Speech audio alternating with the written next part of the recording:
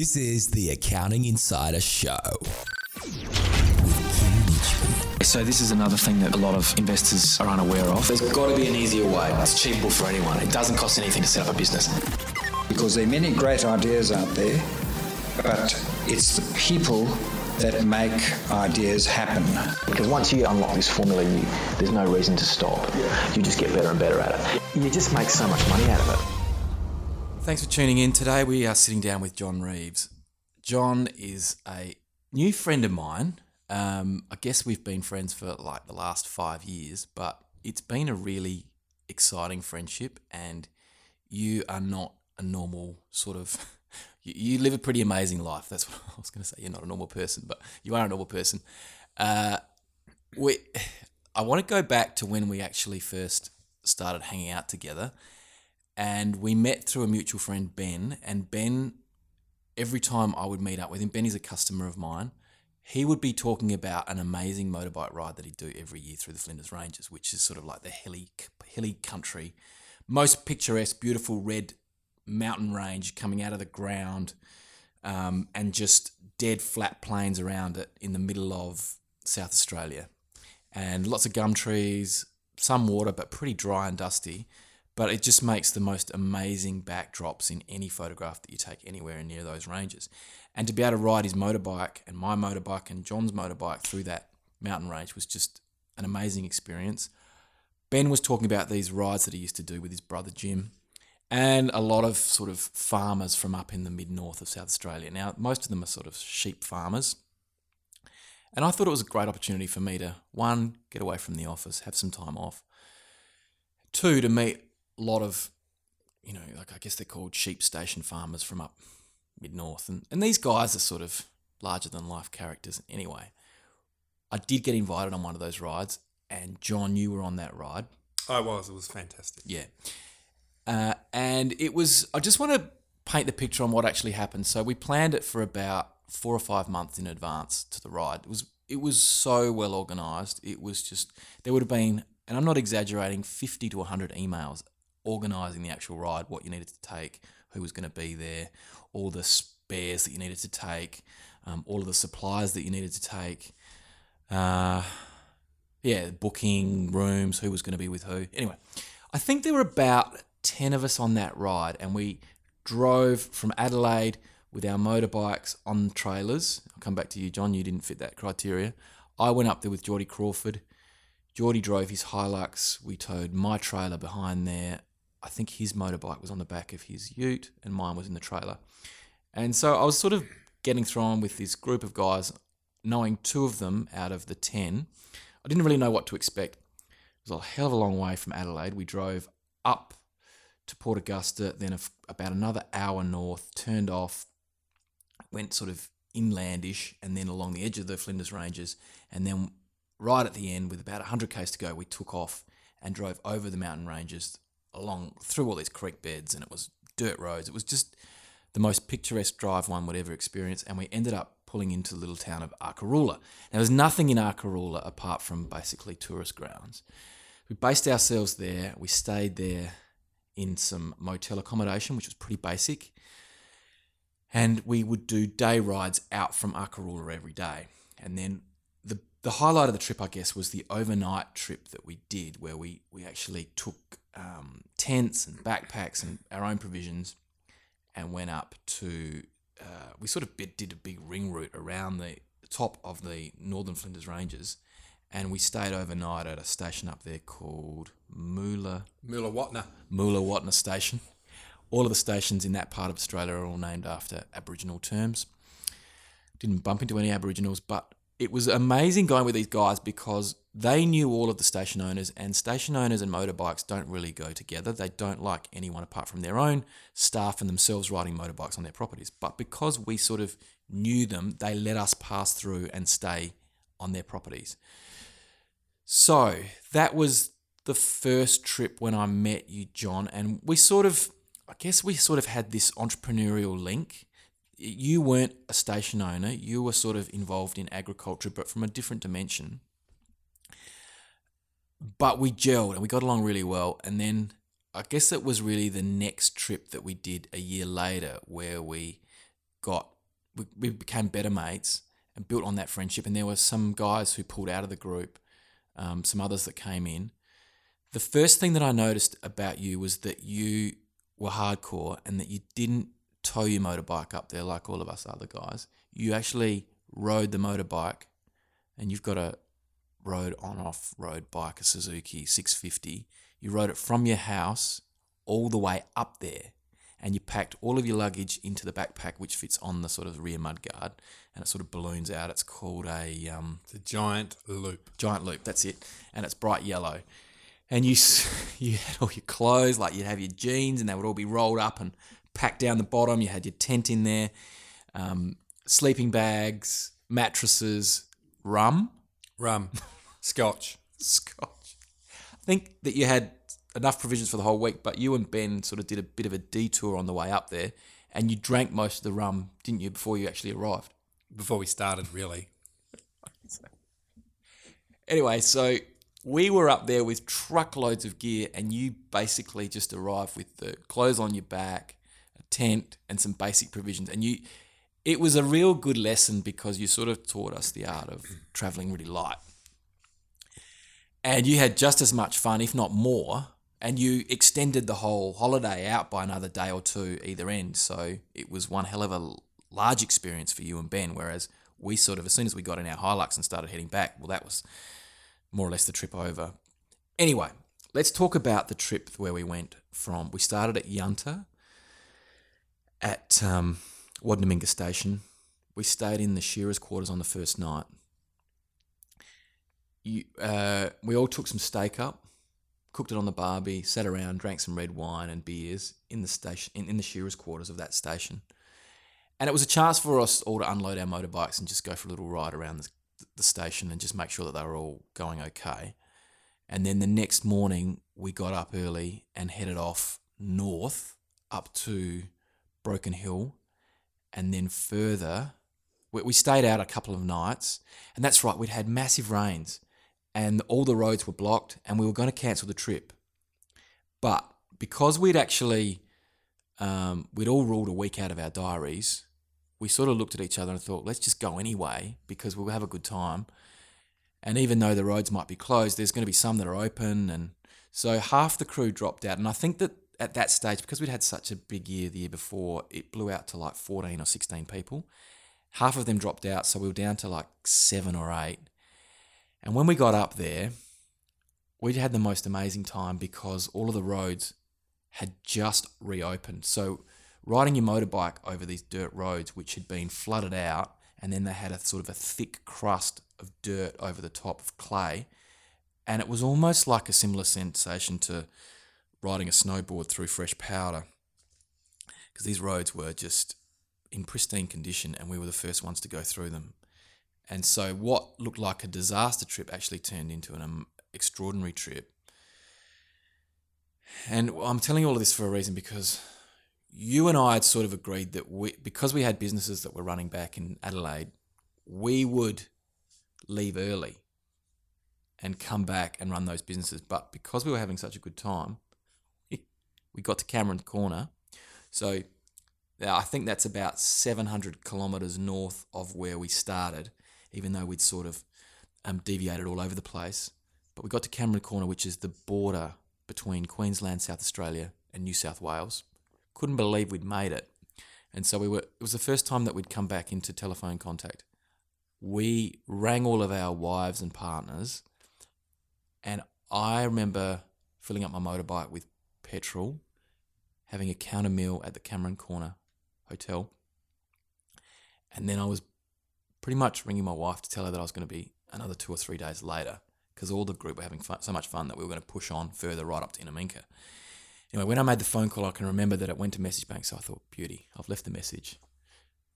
I'm not going to get a no. And then I went back out to fill up my motorbike, and the lady behind the counter came out and was carrying the phone, and she said, somebody's wife's on the phone, she's a little bit upset. So that was my wife, and of course she was at home with the 3 kids, and they all had gastro. She hasn't slept. They were up vomiting all night. So she said, could you come back to me? And at this stage, I was one of the last to fill my motorbike up with petrol. So the rest of the group had pushed on. I had John Reimer with me. You had decided at that point that you were going to carry on and not go back with me. So I sat down with John and I said, I'm going to ride back by myself, which is a big no-no out in the middle of the desert because I didn't have any spare supplies like you did. We sort of had a support vehicle with us, and that had all of the food and spare parts and spare tyres. So I remember riding back from Cameron Corner to Yunta by myself, which was 700 kilometres. And it was the most exhilarating and most terrifying thing that I've done in my life, I think. And I set off that night at about 4 o'clock. John said, look, if you've got to go, go. I'll tell the others. I'll catch up with them. But make sure when you get in to Tibooburra tonight that you ring Jim at the station and tell him that you're okay and that you've made it, and can he send a car up to meet you halfway the next day. So I thought, I'm going to go for it. So I was so scared when I was leaving Cameron Corner that I teamed up with a group of full drive cars, and we headed through the dirt roads back into Tibooburra, and it was on sort of dusk, nightfall. My light on my bike wasn't very bright, so I thought if I tag along with these cars, I'll be able to use their lights. They'll scare away all the kangaroos, which are a big risk on a motorbike in the middle of the outback.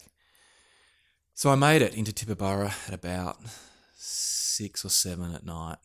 It was dark. I pulled into the pub, rode my motorbike straight up to the front bar, parked just outside, and stayed the night there. Rang Jim, had a great time.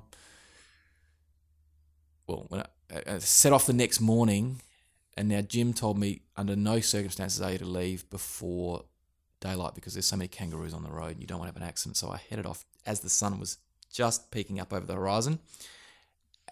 And looking back that morning, I knew that I had to ride maybe 600 kilometres, and I didn't have enough fuel. I had to time it so that I arrived at Pack Saddle, which was 300 kilometres away, when they opened. And in the end, I made it. But if I would have fallen off, no one would have known I was there, and there was no mobile phone reception. It would have taken days for anyone to find me if I would have, gone too fast around a corner and ended up in the scrub or hit a kangaroo or a cow or something out there. But setting off in the morning, I remember my knees on my legs were just, they were shaking against the petrol tank. It was just such a, just looking back, it was terrifying. And then, because I knew that my bike actually had some mechanical problems too. The rear tyre that had been put on the back of it was actually too big for the bike, so that every time the chain would go around, it would rip off chunks of tread on the tyre. So at any point, my back tyre could have exploded. And then what do I do if I'm out in the middle of nowhere? But I could see Broken Hill eventually, like 150 kilometres ahead, 100 kilometres ahead, 80, 70. And every time I'd see the little sign on the edge of the road, drop down 10 kilometres, I'd sort of get so excited. And then I finally got within maybe 40 or 50 Ks and I got mobile phone reception. And I knew that I'd sort of more or less made it. I still had to get onto Yunta, but I pulled into Broken Hill. I went straight to the Mitre 10. I adjusted my chain. I bought some tools. I did it on the footpath outside of Mitre 10 at Broken Hill. And then I pulled into Coburn, and they'd already sent a car up, and I met the person who'd come up, and I rode my bike onto the trailer, and I was so excited. I felt like kissing my motorbike. Never missed a beat. It didn't break down. The tyre held out. And looking back, it was one hell of an adventure. And even just riding through that scrub in the early morning, just looking over the horizon as the sun was shining over the scrub, and looking at the red dirt, and half the road was dirt, half of it was bitumen, but it was just an incredible experience. And I look back and I think that everything could have gone wrong, and it was either going to be disaster or a total exhilaration, and it ended up being total exhilaration. You can understand what I'm talking about, John. Oh, you're a motorbike rider. Yeah, I can. What you pushed on and went up to Inaminka with the group? Yeah, we went up to Inaminka along the sort of it was the old Strzelecki track we started on, I think. And then when we got to Cameron's Corner, it was just basically an outback station track through various stations right up into Inaminka. We stayed there for a night just out of Inaminka, and then took the new Strzelecki track back, which Was terrible, wasn't it? Lots of big It'd been truck, so wet. and there were ruts through the road. And Well, ruts that you'd lose a small child in. No worries at all. Okay. And which is quite hard to navigate when you're riding a two-wheel motorbike at high speed and you've got tiny tyres and you want to sort of float over the road, but when there's a big truck rut to the left or to the right, sometimes when you fly over that, your tyres can get stuck in them and it can almost throw you off balance. Can't it? Now, I just wanted to talk about that story because I wanted to get it down and recorded because I remember that as a really big event in my life. Now, let's talk about you, John. Enough about me. You grew up down in southern South Australia on a farm. That's correct, yeah. Where did you go to school? Went to school at Mount Burr Primary School, which is sort of a lower southeastern Australian little tiny timber town, forestry town. What did Mum and Dad do? Mum and Dad were farmers on a high rainfall intensive property near the town of Mount Burr, or Millicent, that my grandfather had bought after the war when he returned home from the war. What sort of farming? Dad farmed sheep and cattle. Pretty simple operator, but he was effective and he was a good farmer. And was he a big influence on your life? He was a good friend to me. Business influence, not as much, but he was a good friend. Conservative, would you say? He was conservative. For his generation, he probably wasn't as conservative as a lot of people. So, you know, maybe in hindsight, he really wasn't probably that conservative, to be honest, now I really think about it. But he also wasn't out there, but he was a solid farmer and he was quite innovative. What did he teach you about money? Don't spend any more than you have. He'd be on your case when you were 18 and you came home with a V8 Ute. On my case all the time. Mum more so. Mum way more so. Okay. Do you feel when you were growing up, how do you feel that you were travelling financially? Did you go without? Or Never. Were you... I sort of grew up through the Australian boom in agriculture, where we had a reserve price scheme on our wall clip, which we had quite a good size wall clip. Things were cheap. The economy was booming. I don't ever remember being short, and neither do my parents, to be honest. It was only a modest farm, but agriculture in the 80s and 70s in Australia was unprecedented and has not reached that scale since. Brothers and sisters? One brother and one sister who I grew up with. They were a bit older than me, so my sister was my best friend on the farm, and we were inseparable. We spent, forever shooting ducks and trapping foxes, and just had a ball together really out in the scrub and the farm. Was idyllic. Would you do that after you got home from school at night, or Always. was it on weekends? Yeah, and on the weekends we'd sleep out under the stars with guns, and just we had a ball. It was fantastic. Making cubby houses and forts in the scrub. And how many acres was the farm? It was 1,000 acres, near enough. So massive property with dams and gum trees and... Lots of swamps, swampland. Could you get lost on the property? Not really lost. No, not on this property. It was actually quite... It was open with big southern Australian red gums and lots of swamp country. But other than that, it was open with very small patches of scrub. So as a little kid, it just felt enormous though. So your sister and you would both have a motorbike? I would have a motorbike and she'd drive the little farm car. And then so you'd head off. We'd head off. You'd tell Mum and Dad you were going out for the night. We wouldn't tell them much really. We'd just sneak off most of the time. And would you have a tent? Would you have a fire? We had fires. Dogs? You know what? We didn't have tents really. Most of the time we took doonas and a great big old tarpaulin and we just put it on the ground and we'd sleep under the tarpaulin and steal the doonas off our beds. Would you have Two dogs. Fire? Fire always. Yeah. 2 dogs and a slug gun. And set traps? Set traps for rabbits. Before you go to bed? Yeah, always. And a bit of toilet paper over the plate? Yep. And then sprinkle a bit of soil on top? Yep, trap rabbits in the old days when they were legal. So yeah. That's going back, isn't it? And then get up first light and go and check the traps. Check the traps, catch rabbits, skin them, cook them, prepare them, and we'd always eat them. Or if we couldn't eat them all, we'd always feed the dogs with them. And then you'd also go spotlighting at night? Spotlighting at night for foxes. You mainly. and her? And you'd know, obviously, Dad would tell you where the foxes were. And Not really. He wasn't into it. We just took off on our own. He wasn't really into spotlighting, so we just went with by ourselves. and 22s, 22s, shotgun. Yeah. scope on the 22. Scope on the 22. Oh, this sounds amazing. Yeah. It would have been so much fun. And then It was fun. You would have spent hardly any time at the house. You No. always just came back for meals. Yeah, and often I was by myself as well. So when my sister wasn't around, she went away to boarding school. And so I spent about 3 years just poking around on my own. I used to make rafts and go out on this swamp and cover the raft and myself with the bulrush reeds on the swamp. So I was totally camouflaged, absolutely covered in this little raft.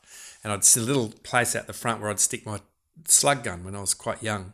And ducks, black ducks, would come and land, and eventually they'd realise they couldn't see me, and they would land literally 5 to 10 metres away from me, and I would be able to shoot one of these black ducks with a slug gun.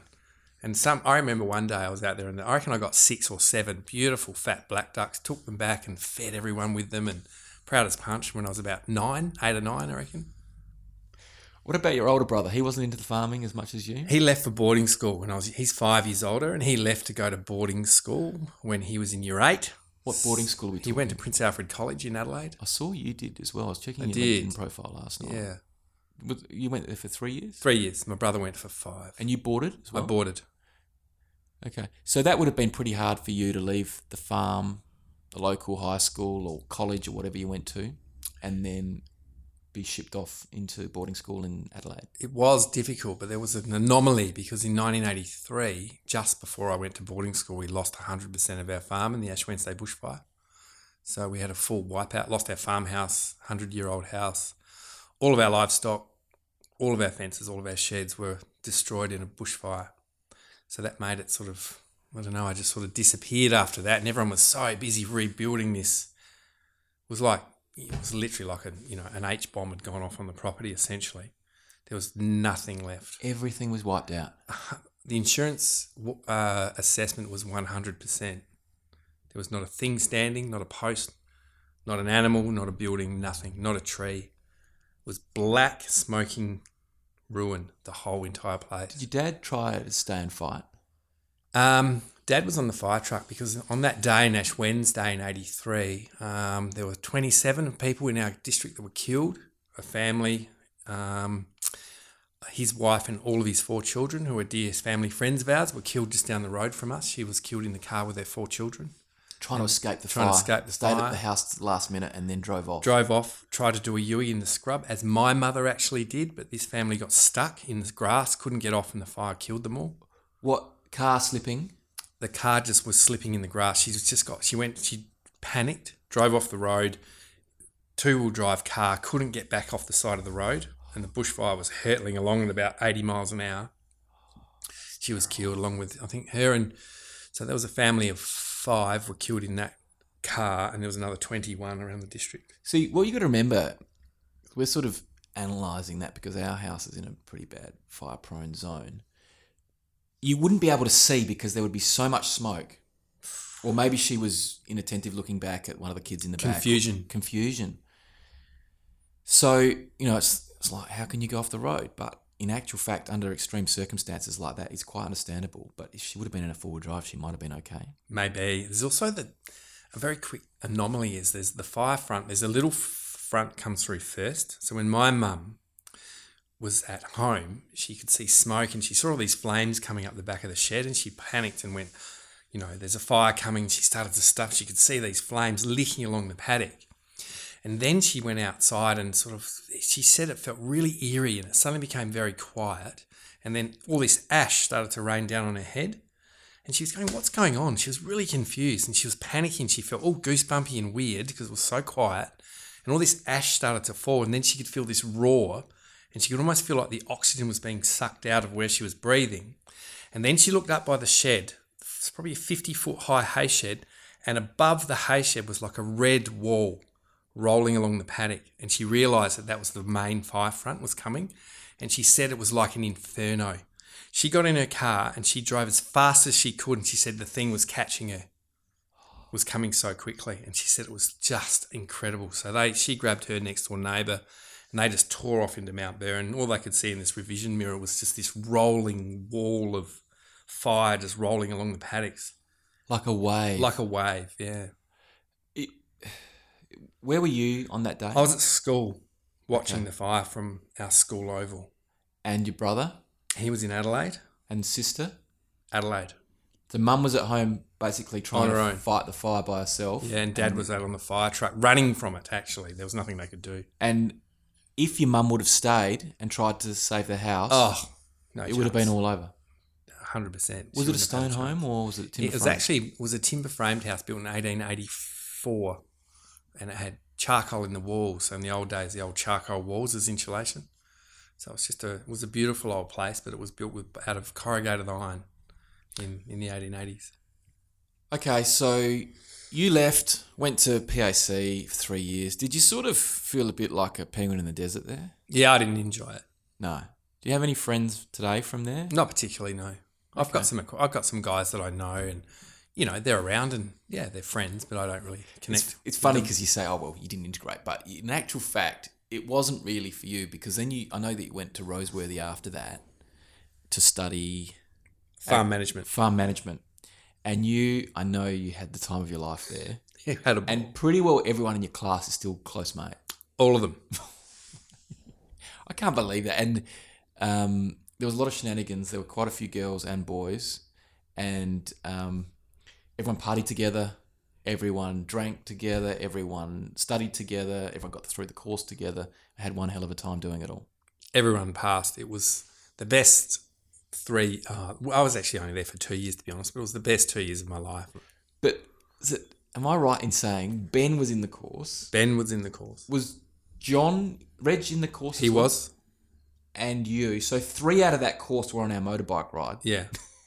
Which is phenomenal. I don't know. How many were in your year when you were at Roseworthy? In our class, there were 22 of us, and I still see 7 of them. That's incredible. Mm.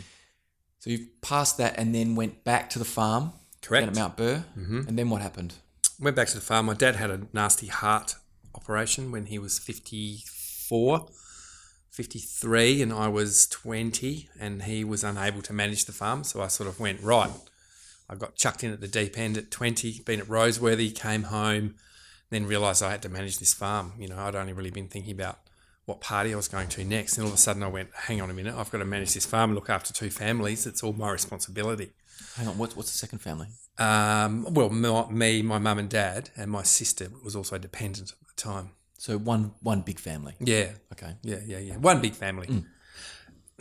And my gran and grandpa, though. So, okay. Yeah. So was he basically incapacitated after that operation? He was very incapacitated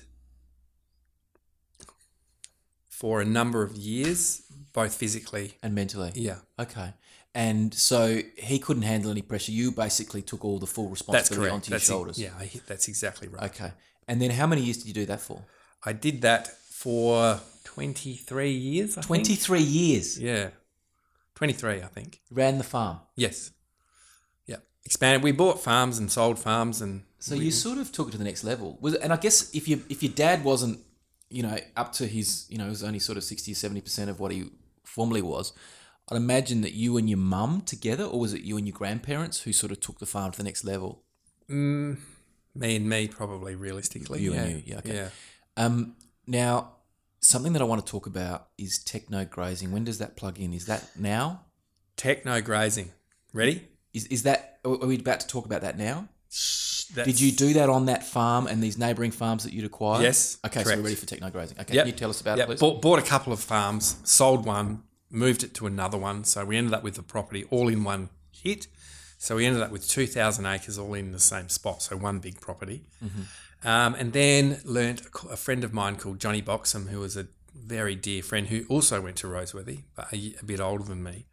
But we ended up being great mates, and he had this harebrained scheme called techno grazing, which is a New Zealand very intensive grass farming technique. So we took off because, I had quite a lot of debt, and the normal farming practices returned perhaps 3% at the time return to capital. Techno grazing was up over 10 in theory. So we took off to New Zealand, learned how to do this techno grazing course for... Hang on, I have to interrupt. Did he read about it? How did he come across it? He came across it through the guy he works for, who was a friend of the guy called Harry Weir in New Zealand that invented this techno farming. Okay. For Frisian bulls, actually. Okay, well, so whereabouts was it? I imagine if it was in New Zealand, it was around Hamilton. It was actually, funny enough, it was a Frisian bull techno farming system for farming young Frisian bulls, and it was at Bulls in Queensland, in New Zealand. The town is called Bulls. North Island, South Island. Bottom of the North Island, near Palmerston North. Okay. So you bought some tickets. There was a course coming up. How long did the course run for? 8 days. Right. So you bought the ticket. You and, is it Boxy? John Boxham. Boxy and yourself fly over there, stay there for 8 days. What did you think when you went there? Was it? It was the most amazing thing I'd ever seen. The amount of But grass. how do you say that? Like, you've been a farmer for 22 years. You know everything there is. You've grown up on a farm. You live, sleep, eat and breathe farming. Now you've been introduced to this new technique and you're saying it's mind-blowing. A farm normally puts some sheep. Let's say a paddock's 50 acres. Put, 250 sheep on 50 acres. Put the rams in, mark the lambs. This was 250 acre. That same 50-acre paddock was divided up into 70 paddocks in laneways and growing 3 to 4 times as much grass and turning off, instead of 260 or 70 sheep, it would be turning off 600 to 700 sheep off the exact same area. Wait. So, I love this because this is so interesting and it's such a new concept. How did you grow extra grass? Did you put extra fertilizer on? Not extra fertilizer, it's about rest. So you have a very small number of animals in a laneway that looks like a cricket pitch, an ordinary cricket pitch. So imagine you've got a square paddock with 20 cricket pitches that are all fenced off like laneways. You have fences in front, temporary fences. So it's like a checkerboard. Electric essentially. fences. Very specifically built electric fences. And on each one of the checkerboard squares, in a line across, there's a group of little animals on each. On the black, the white, the black, the white is a group of animals. And then you move the fence, and all these group of animals go into their next little checkerboard and the next one. And so you're resting the paddock behind it. So you're grazing new grass every 2 days. So why does the grass grow faster? Because you're resting it. Because if you have set stocking, you've got an animal, you've got a little piece of grass, the animal keeps nibbling it. The leaf area index and its ability to catch sunlight, grow root and nutrient is compromised because it's always being eaten. It's like pruning an apple tree all year. It just goes, I can't, what do I do? You need to prune it and then let it grow again and then prune it. You can't keep pruning. So what is the actual break that you're giving this blade of grass? It depends on the time of year. It depends on the growing season. So in the peak of the growing season, you'd give this blade of grass 30 days rest. And in the long, hot Australian summer with a belting, scorching sun and very dry conditions, you might give it 3 months rest. Okay. So you're irrigating during summer? No irrigation. No irrigation. All dry land. But then you must be supplement feeding them. No supplementing because you're giving it rest. So you've got a perennial plant growing a deep tap root that's had the right amount of rest so that it isn't stressed. Green grass all year round. So I have an aerial photograph of our property now. And from the air, it's the only green square for tens of thousands of hectares. Okay, I've lost the point there because you like the only way I know green grass to grow in the middle of my summer on my farm is for me to put a sprinkler on it. That's correct. But if you have a perennial plant as against an annual plant. Oh, so you planted a new grass on there. We always had perennials, but because the more you rest a property and rest it correctly, the perennials spread. They don't diminish. They actually get thicker and they self-seed because you let them go to seed in the summer. Their seed drops on the ground. It's enough rest so the seed naturally starts to regenerate, and you find within a few years you have a massive regeneration of perennial plants without actually doing much at all other than managing the grass with livestock. So is the perennial, Lucen, The perennial was actually Phalaris and ryegrass, not lucerne, on our property. So it's And that will grow all year round? all year round, Naturally? naturally, all year round. Okay, so this is quite exciting. So throw the sheep out because you didn't apply that principle. I presume that they're using sheep in New Zealand, but you actually adopted it to Frisian bull calves. Correct. Now, Frisian bull calves, I've learnt since going motorbike riding with you, they are the fastest growing cow that you can buy. That's correct, because they're entire. So they're not castrated. They're an entire animal, high growth rate, because they have a lot of testosterone. And they look skinny out in the paddock, so I wouldn't have picked them because they're not a beef animal. They're designed for, they're not a beef cow, but they have a very fast growth rate, very lean body fat always, but grow very rapidly. Grow tall. Grow tall, put on weight very rapidly. Okay, and you would buy them from the local dairy farmer at Mount Burr? And John O'Boxon, my friend, would rear them from a little bobby calf up to about 180 kilos. Yes. And we would get the calf from 180 to around 250 out on just a sort of the same principle but not as intensive, bigger paddocks. So let's just go back to Boxy. He's living on a house block in the city. He's living on a house block on a farm. On a farm? No, he lives on a farm. So how many calves is he having at a... I reckon he had up to 7,000 calves 7? in sheds, like big sheds. Like pig farming sort of thing? Like pig farming, essentially, yeah. Were they custom-built sheds? Yes, custom built for calves. Calf rearing sheds. What did that cost to set that up? I reckon it might have cost him about 550 grand, I think, to set up, around about that. This is a massive cost. Yeah. So, I'm sorry. How can... I'm missing this because he's borrowed the money to build a $550,000 and buy a farm series of sheds and farm on his property. Correct. Are you in a legal partnership agreement with him at this point? We had a supply agreement, yes. So he agreed to supply you the calves. He did. About every year, we bought about 1,600 off him. Okay. What would he pay for them? He would pay, I reckon they're about $80 each. And he'd get them from the local dairy farmers? Correct. Was there an endless supply of dairy farmers down there? How many were we talking? Endless supply of calves. How far would he have to drive to pick them up? Radius of 50 k's. Okay, so he's doing that. He'd bring them back. He'd give them a bag of Dinkovit, which was, say, $80. He'd spend about $100 all up on feed, 120. Okay, so it's cost him $200. Yep. And then he would put them on your property or someone else's property? We would then purchase them from him. For how much? I reckon we were paying about $320. $310. He's making $110. Is that about right? About right, yeah. About eight. I think it was actually about $80 a calf. $80. Well, that doesn't seem a lot, but anyway. 7,000. Yeah. Okay.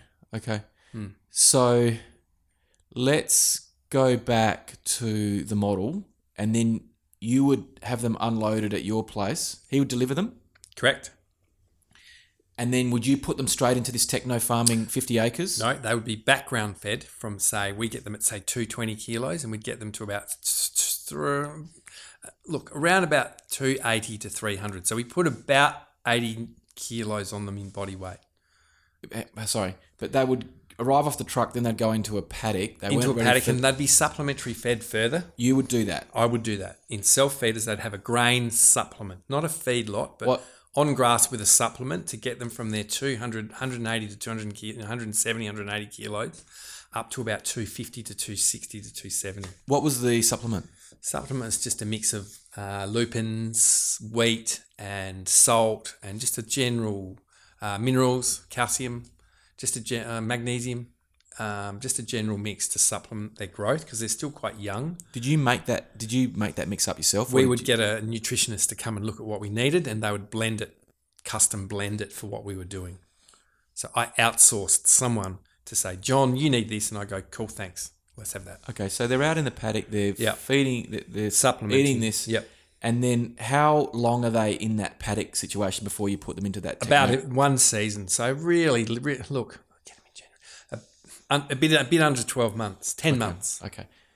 Then they would go into the intensive. full-on, fully-fledged techno system, which is like driving a Ferrari, essentially. Yeah. Now, can I talk about the term that Amanda used? She said you were so busy that you would actually have to take a leak while you're walking along. That is correct.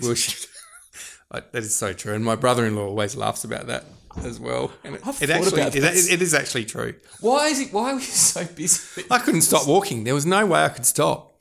I was walking. I had 2,000 acres cut up into techno. I had any one time, I had 1,500 150 to 180 kilo calves on feed out in the paddock, and they were being shifted every 3 or 4 days. And then I had a techno system with 2,200 bulls on them in groups of 8, all needing to be shifted every single day. Now, okay, can I just elaborate on this? Because I've since spoken to other people about doing exactly this, and I spoke to Ben, in fact, and I said, Ben, why can't we reinvent techno farming? And he said, I did. He tried it.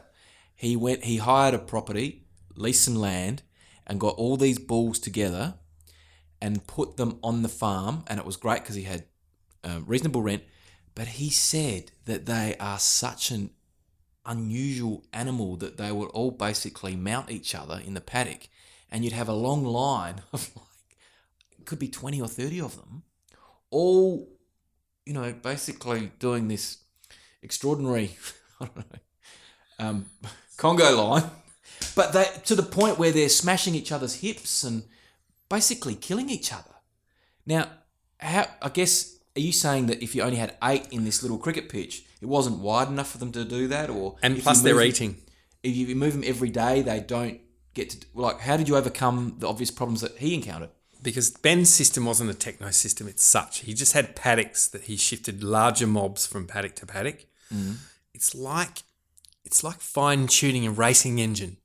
If it's out of tune, it's not going to run very well, and it's going to use too much fuel, and it's going to only run on half the number of cylinders, and it's not going to work correctly. So this is the same thing.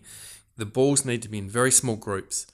So when you shift them, if you get them hungry, if you shift that tape in front of them at the wrong time and they're hungry, they'll get agitated and they'll start fighting and they'll punch it, they'll hammer each other and get really upset.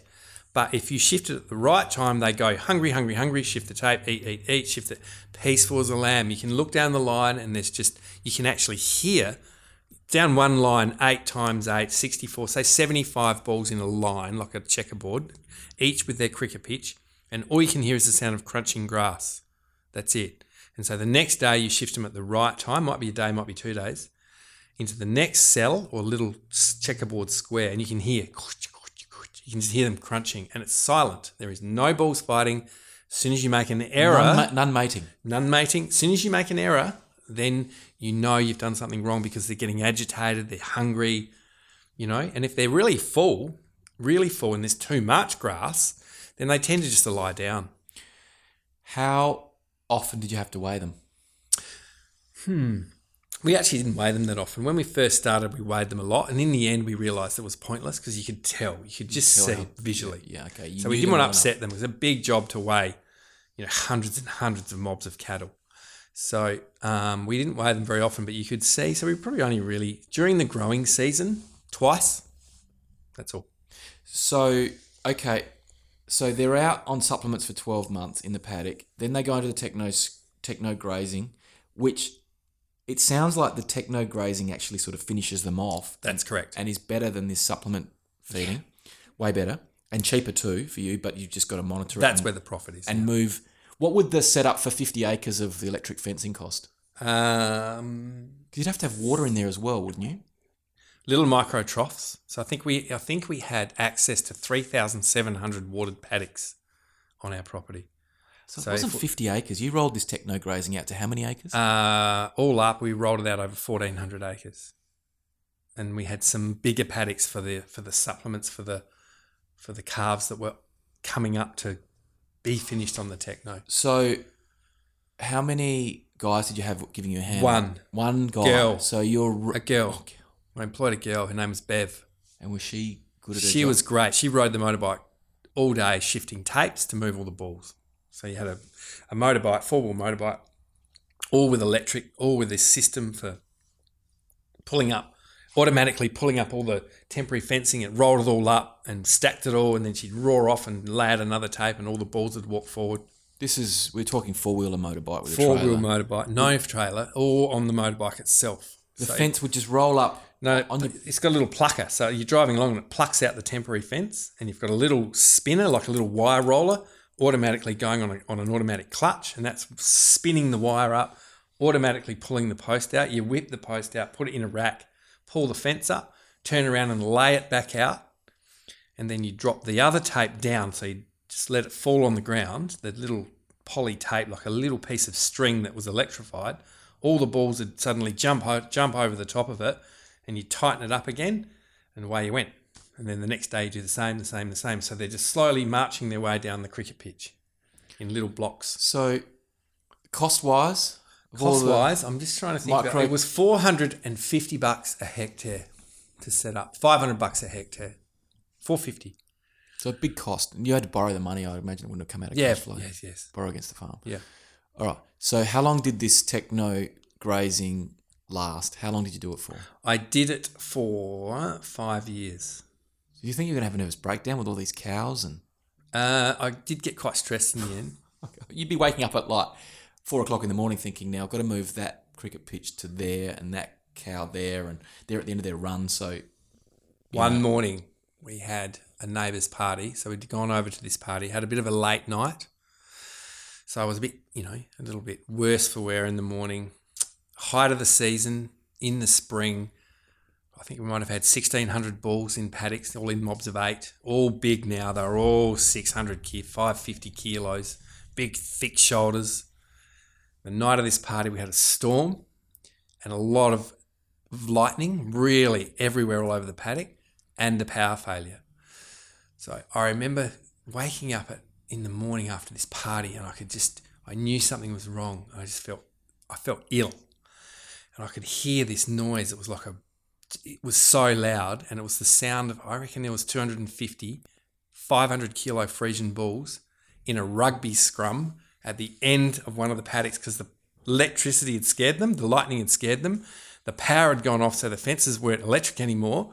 They were big, strong bulls, and they were growly and thick-shouldered with big, thick heads on them, and they were in a rugby scrum, 250 in the corner of the paddock.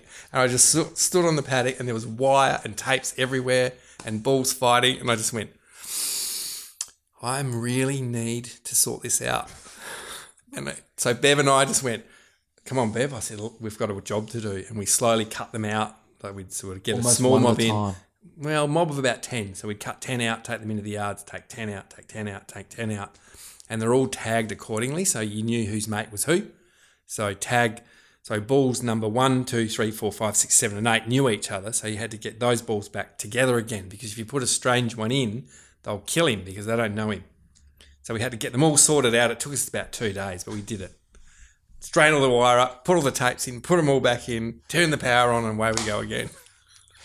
Now, I remember you telling me one more story about how you must have stuffed up the timing or something, and you overgrazed a section of the property. That's correct. Can you tell us about that, please? Overgrazed. So I made it. Look, I think what happened essentially was this was just by naturally, it wasn't a very good piece of land, so I wasn't growing as much grass.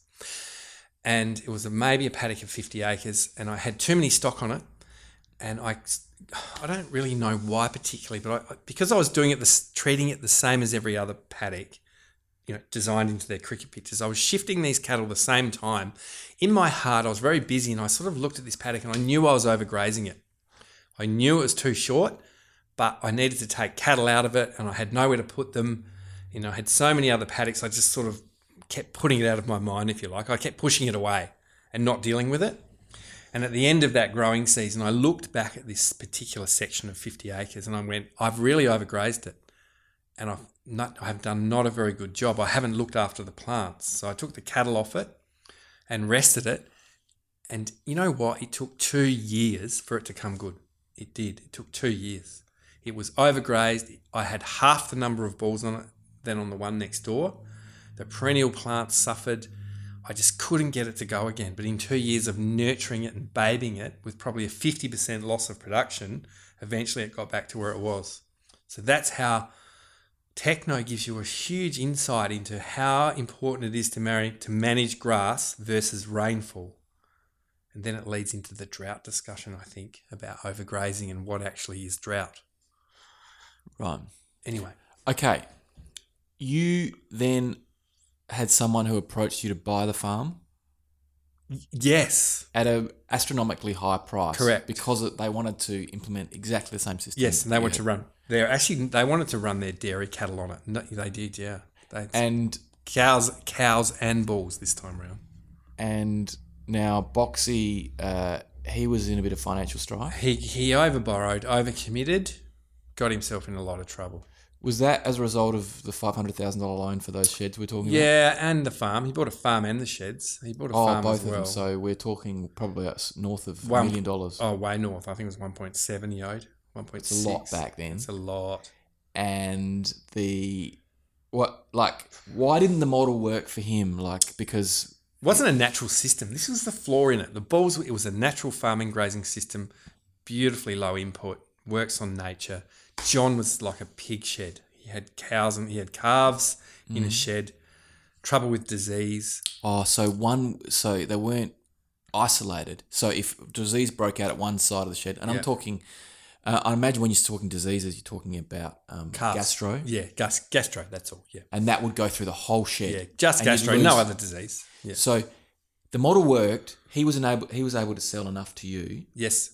You could take as many as you got. So that wasn't. It was just that he couldn't keep up with. He got too intensive. He had too many clients because there was 6 of us in this techno group, all doing it, very successful, all thinking, oh my God, these bulls we're making good money, because we were making terrific money out of it. He bit off more than he could chew. He was trying to do too many. The calves weren't as good a quality. He was putting too many in the paddock. Way too many, and not enough quality in the cattle that we were getting. And then he got himself in trouble and he couldn't supply the contract with another huge operator. He had 10,000 bulls, the other guy, and he couldn't supply them. And in the end, it was too much for him. It was too much. He committed suicide. That would have been terrible. But was that after you sold the farm or before? Just before.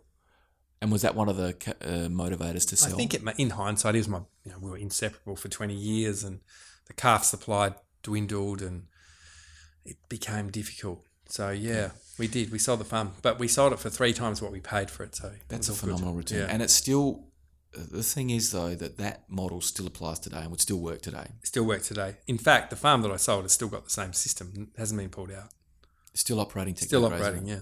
Yeah. It's a slightly modified version. But in principle, those fences are still there.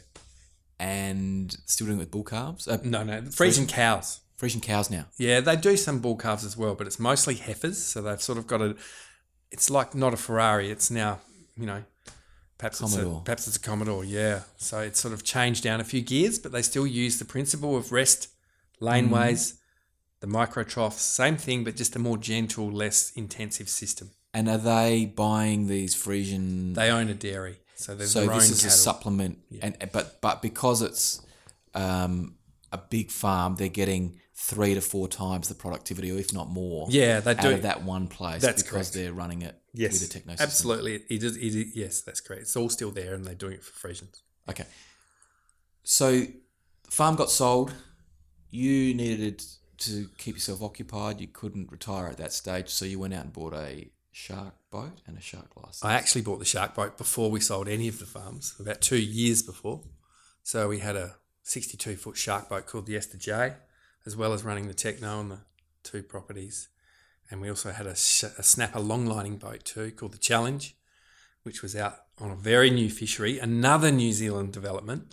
So I went to New Zealand and learnt how to snapper fish. It's like techno for snapper fishing.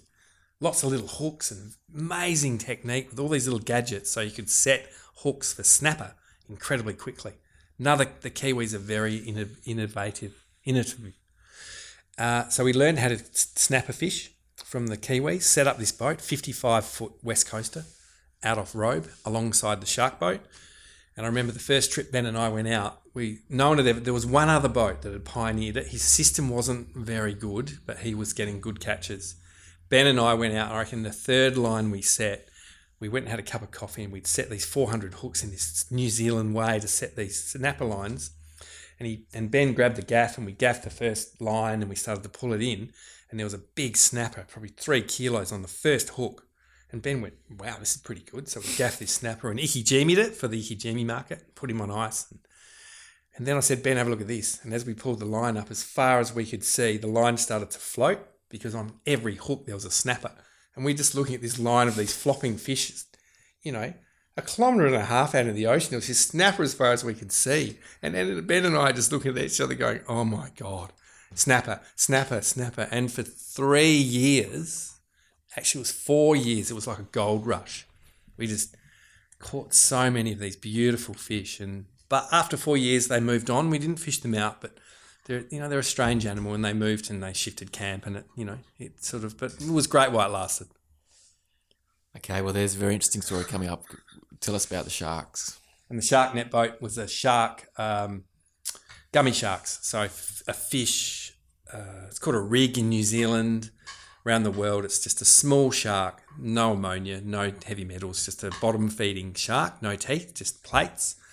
So you have a long set net that's 4.5 kilometres long that sits on the bottom of the ocean. Passive fishing, you don't touch the net, you leave it there. And the fish, it's very selective. Small fish swim through the mesh. Larger fish don't get caught, and it takes the middle of the population out. Very sustainable fishery, known as flake around Australia and New Zealand. And we caught about 70 or 80 tonne of gummies a year on the Esther J, and about 20 or 30 kilos of other species that were all used, all edible species. And it was fantastic. It was a really good fishery, and it was very successful for 10 years. And what happened in the end? In the end, we just the odd time we actually accidentally caught the odd dolphin in our net, which is not great. It was a very few, it was probably 2 or 3 a year, and it was just left unsaid. It was just one of the things that happened. Given that there are about 30 million dolphins in the southern Pacific where we are, it was not really any sort of issue in any other way other than, it's got beautiful eyes, and it's a very touchy-feely animal that people get very sensitive about. And so the Department of Environment and Heritage in Canberra got hold of some footage of a net boat catching a dolphin. So can I just interrupt, because people won't put 2 and 2 together, but fisheries, for one reason or another, had a brainwave that they were going to put cameras on the back of each of these boats. Correct. And they hadn't been in place long when footage came through of a dolphin coming in on a net. And the dolphin was no longer with us. It was no longer with us. He drowned. He drowned. And he came up onto the table with all the other fish. That's correct. And the shark boat threw him back in the water. Yes, basically. And it was on camera. And so overnight, the industry was shut down. I got a text message on the 22nd of September 2009, which happened to be my birthday, funny enough, at 9:30, ordering our boats in. And you wondered what the hell it was about. Yeah, and Harry rang me and said, or something? Harry rang me and said, mate, I've got a text message from AFMA saying I've got to come straight in. What's going on? And I went, I've got the same message. And then I had 1, 2, 3, 4, 5, 6, 7, 8 employees all standing on the wharf going, what do we do now? And so you were on the shore, and then did someone tell you face to face, or was it another text message? No, it's a text message. You're right, you're done. So That's we all it. rang AFMA and said, what's going on? They said, well, we've got indications that you're having an interaction with a protected species. This wasn't your boat. This was someone else. Someone else's boat. Well, there's only 5 boats. So okay. Someone else's boat, yeah. And then basically the license was cancelled immediately on the spot. Immediately. And the industry was shut down. Completely. In this area. So between, South Australia. Okay, South Australia. South Australia. And something that you had purchased for quite a lot of money was now worth nothing overnight. You had boats. Well, I don't think it had any value at that particular time. Right. Because everyone just panicked. No one knew what to do. It was just awful, man. Zero. Gone from turning over a lot of money to zero. Did you have any recourse against them? Was there any compensation? It wasn't, because when we went to see AFMA, they said, well, it says here that you're not allowed to have an interaction. The bycatch, total allowable bycatch for southern, for common dolphins was 0. and here's a photo of you catching one. So all over, see you later, boys. It was very complex and it was unfair, actually, essentially. You would have been but devastated. It was terrible. Okay. Next interesting story is pippies. Did we go straight from sharks to pippies? Sold the shark, managed to get it all together, developed into a longline fishery, sold it to someone, recouped a fairly good portion of our money. Oh, that's good. So you actually reinvented yourself. Reinvented ourselves, rebuilt the boat into a long-lining vessel because that was the only option we had, not net.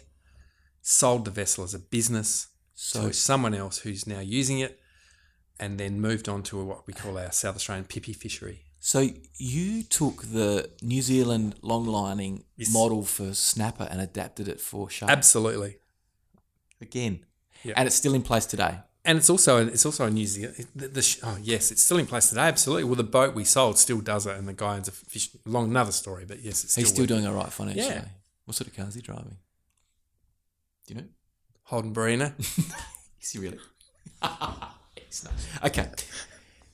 Fast forward, you then decided that pippies were, which is another name for, can I mention the name? Cockle. Oh, cockles. Clams. Clams were an industry that you wanted to go into next. And it was an industry which had been run by some guys, not really professionally. They didn't realise the sort of asset that they were sitting on. They sort of, correct me if I'm wrong, but they were more or less catching a number of these things in the water every year and using them for bait. Correct. And then you had an idea with a friend of yours. It was his idea prior to mine. Okay. So he had the idea that he would actually turn this into a food source, which is what the local Aboriginal populations had done for thousands and thousands of years. And away it went. You got involved in that. You bought a portion of somebody's quota. Correct. Bought 50% of an existing business. But again, you were way ahead of the game, weren't you? When you came in, you paid a high-ish price at the time, from what I recall, and bought a large quota. And then through all of these technologies and better ways of doing things and best practices that you introduced, you turned that industry into a very professional industry, which now is booming as part of the South Australian seafood industry. And pippies have become commonplace now at high-end restaurants. Absolutely, yeah. And that's all going very well for you. It's gone very well, and I played a part in it, but I have 3 business partners, and I think we all played a very equal part. There are a number of different brains in what we now call Gore Pippi Co. We've got some very smart guys in the business, and together we've all managed to make it something which is quite phenomenal, I think, now. It's very sustainable, it's very well run, and it's come a long, long way, and it's 4 heads have got together and generated this business. I think it's quite amazing because it's really, you've got it to the point now where you've introduced someone who harvests the pippies for you. So you're not hands-on at all. You just sort of, it all runs. It's passive income. It's passive income for you. It is. And recently we spoke to one of the large financial lending centres in Adelaide. They really love the model. I think the whole seafood industry in South Australia is booming, and you're very much part of that. That's correct. And you're actually introducing new techniques of, would you say, preserving, packaging, processing, marketing, and you've taken from what was a. Are you exporting? You're exporting. We would like to develop an export market. Okay. And we have some interest from Europe, particularly Spain, and we have interest in the UK, and we have interest in Singapore and Hong Kong. So it's slow. It is slow, but we would like to gradually develop these 3 markets, which I think we will do in time. How many years have you been in it now? 4. 4. Okay. Well, a lot has happened in 4 years. It's gone from a bait fishery, just with Tom and I renting a shed and digging our own cockles, to, a corporate structure now with I think this year we'll harvest 450 tonnes of pippies. But you've been quite instrumental in that, because I remember you've had custom barges made so that you can get access from normal roads across waterways and then unload cars and with implements and all that sort of stuff. And so the amount that someone can harvest has had a multiplier effect as a result of all this new technology that you brought to the table. Is that right? Yeah, new systems and new approaches. Yeah, and constantly getting better at what you're doing. Yeah, and new ways of purging the sand from the pippies and storing them and offering them to market. It's all made a massive difference. And we've automated a lot of the process as well now.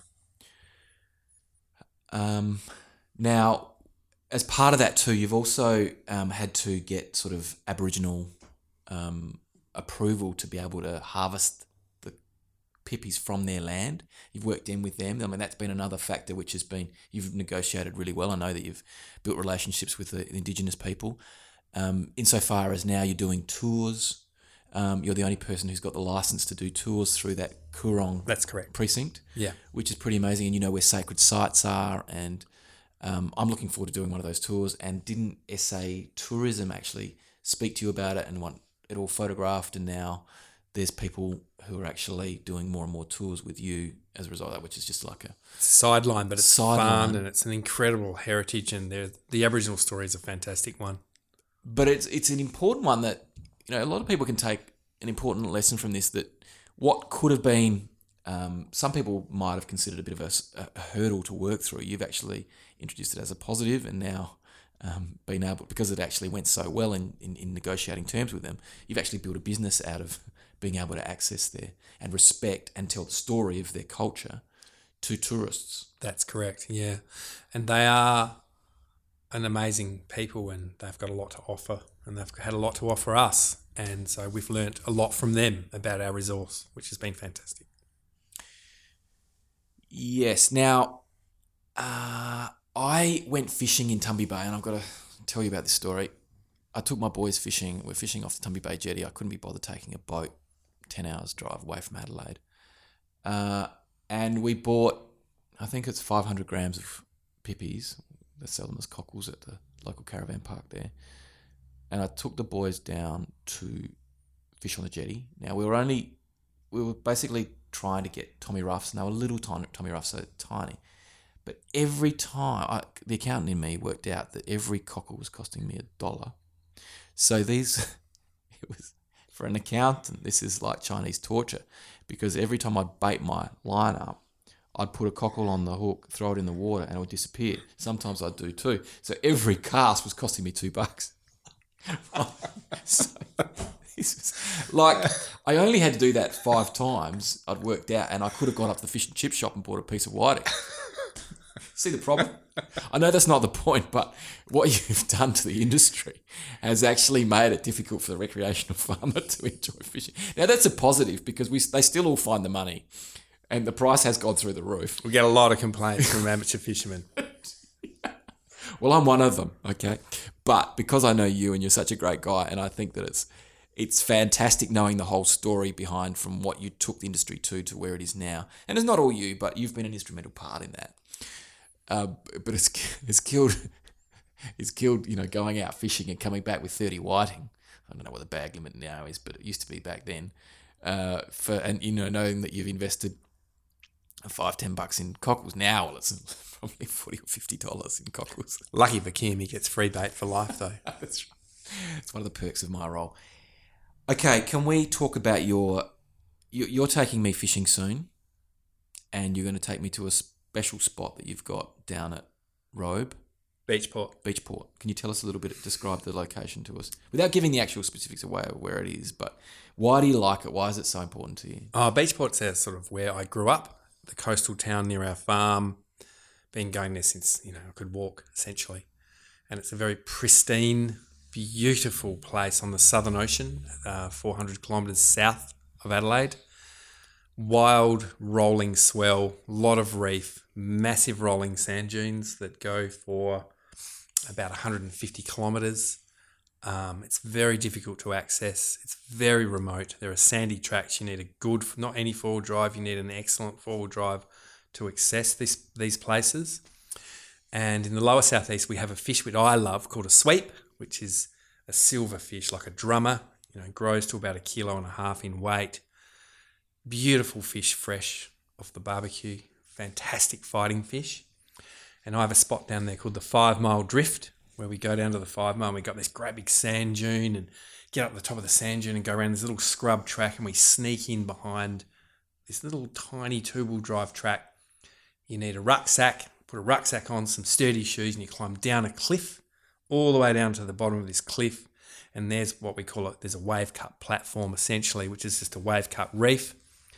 And it's a very specific one. It's sort of like a horseshoe, about the size of a football field, perhaps not quite that big, 3/4 the size of an Aussie Rules footy field. And it's got a little peninsula out either side. And in this hole, these huge Southern Ocean swells come slamming in. And it's like a blowhole, and it shoots water up into the air 30, 40 feet every time a wave breaks. So it's like being in this bizarre sort of, where you get wet from the water spraying down from this blowhole. And in this swirling kelp sort of hole, you throw your cockle out with a little tiny rod and you get these great big sweep. Every time, really. If you go there at the right time, you get them, well, you do. You get them every time, and you're sitting out there in the elements with waves breaking up around your legs and often get pushed off the reef, catching sweep, and it's like man against sea. So it's like hunting for fish, but the elements are everywhere. You always fall off the reef because the fish are there when it's a bit rough. So you have your heart in your mouth. You've got to be brave, and you're out on the end of this reef, and it is frightening. And I go there on my own, and last year, because I'm nearly 50, I'm not as agile as I thought I was, and I got swept off the reef a couple of times and actually got swept out into the water, grabbed a bit of kelp, pulled myself back and realised, I'm 40 k's from anywhere. There's no phone reception. There's no one there. There's nothing. It's just you, a rod, a cockle, and these beautiful, beautiful fresh silver fish and these big ocean swells, and you're out there man against elements hunting these fish, and it's exhilarating and you feel so present. You hold on to your rod when you get washed off? Oh, there's a funny story, but generally, yes. Have we got time for a little story? Yes, absolutely. My friend Johnny Boxham, who's the guy that committed suicide 10 years ago now, when he just before, probably 5 years before he died, he and I used to go to this fishing spot all the time. But one side is where I was describing. The other side is next level. That is seriously dangerous. And 2 people have been killed there back in the mid-70s. It's very dangerous. There's a peg on the ground out the very end of a very far reef. And I only go out there when there's someone. I never go out there on my own because it's just too dangerous. And so I was there with Johnny Box and another guy called Andy Forster. And their 2 not mine, but their 2 girlfriends were there as well on the shore, sort of watching us fish.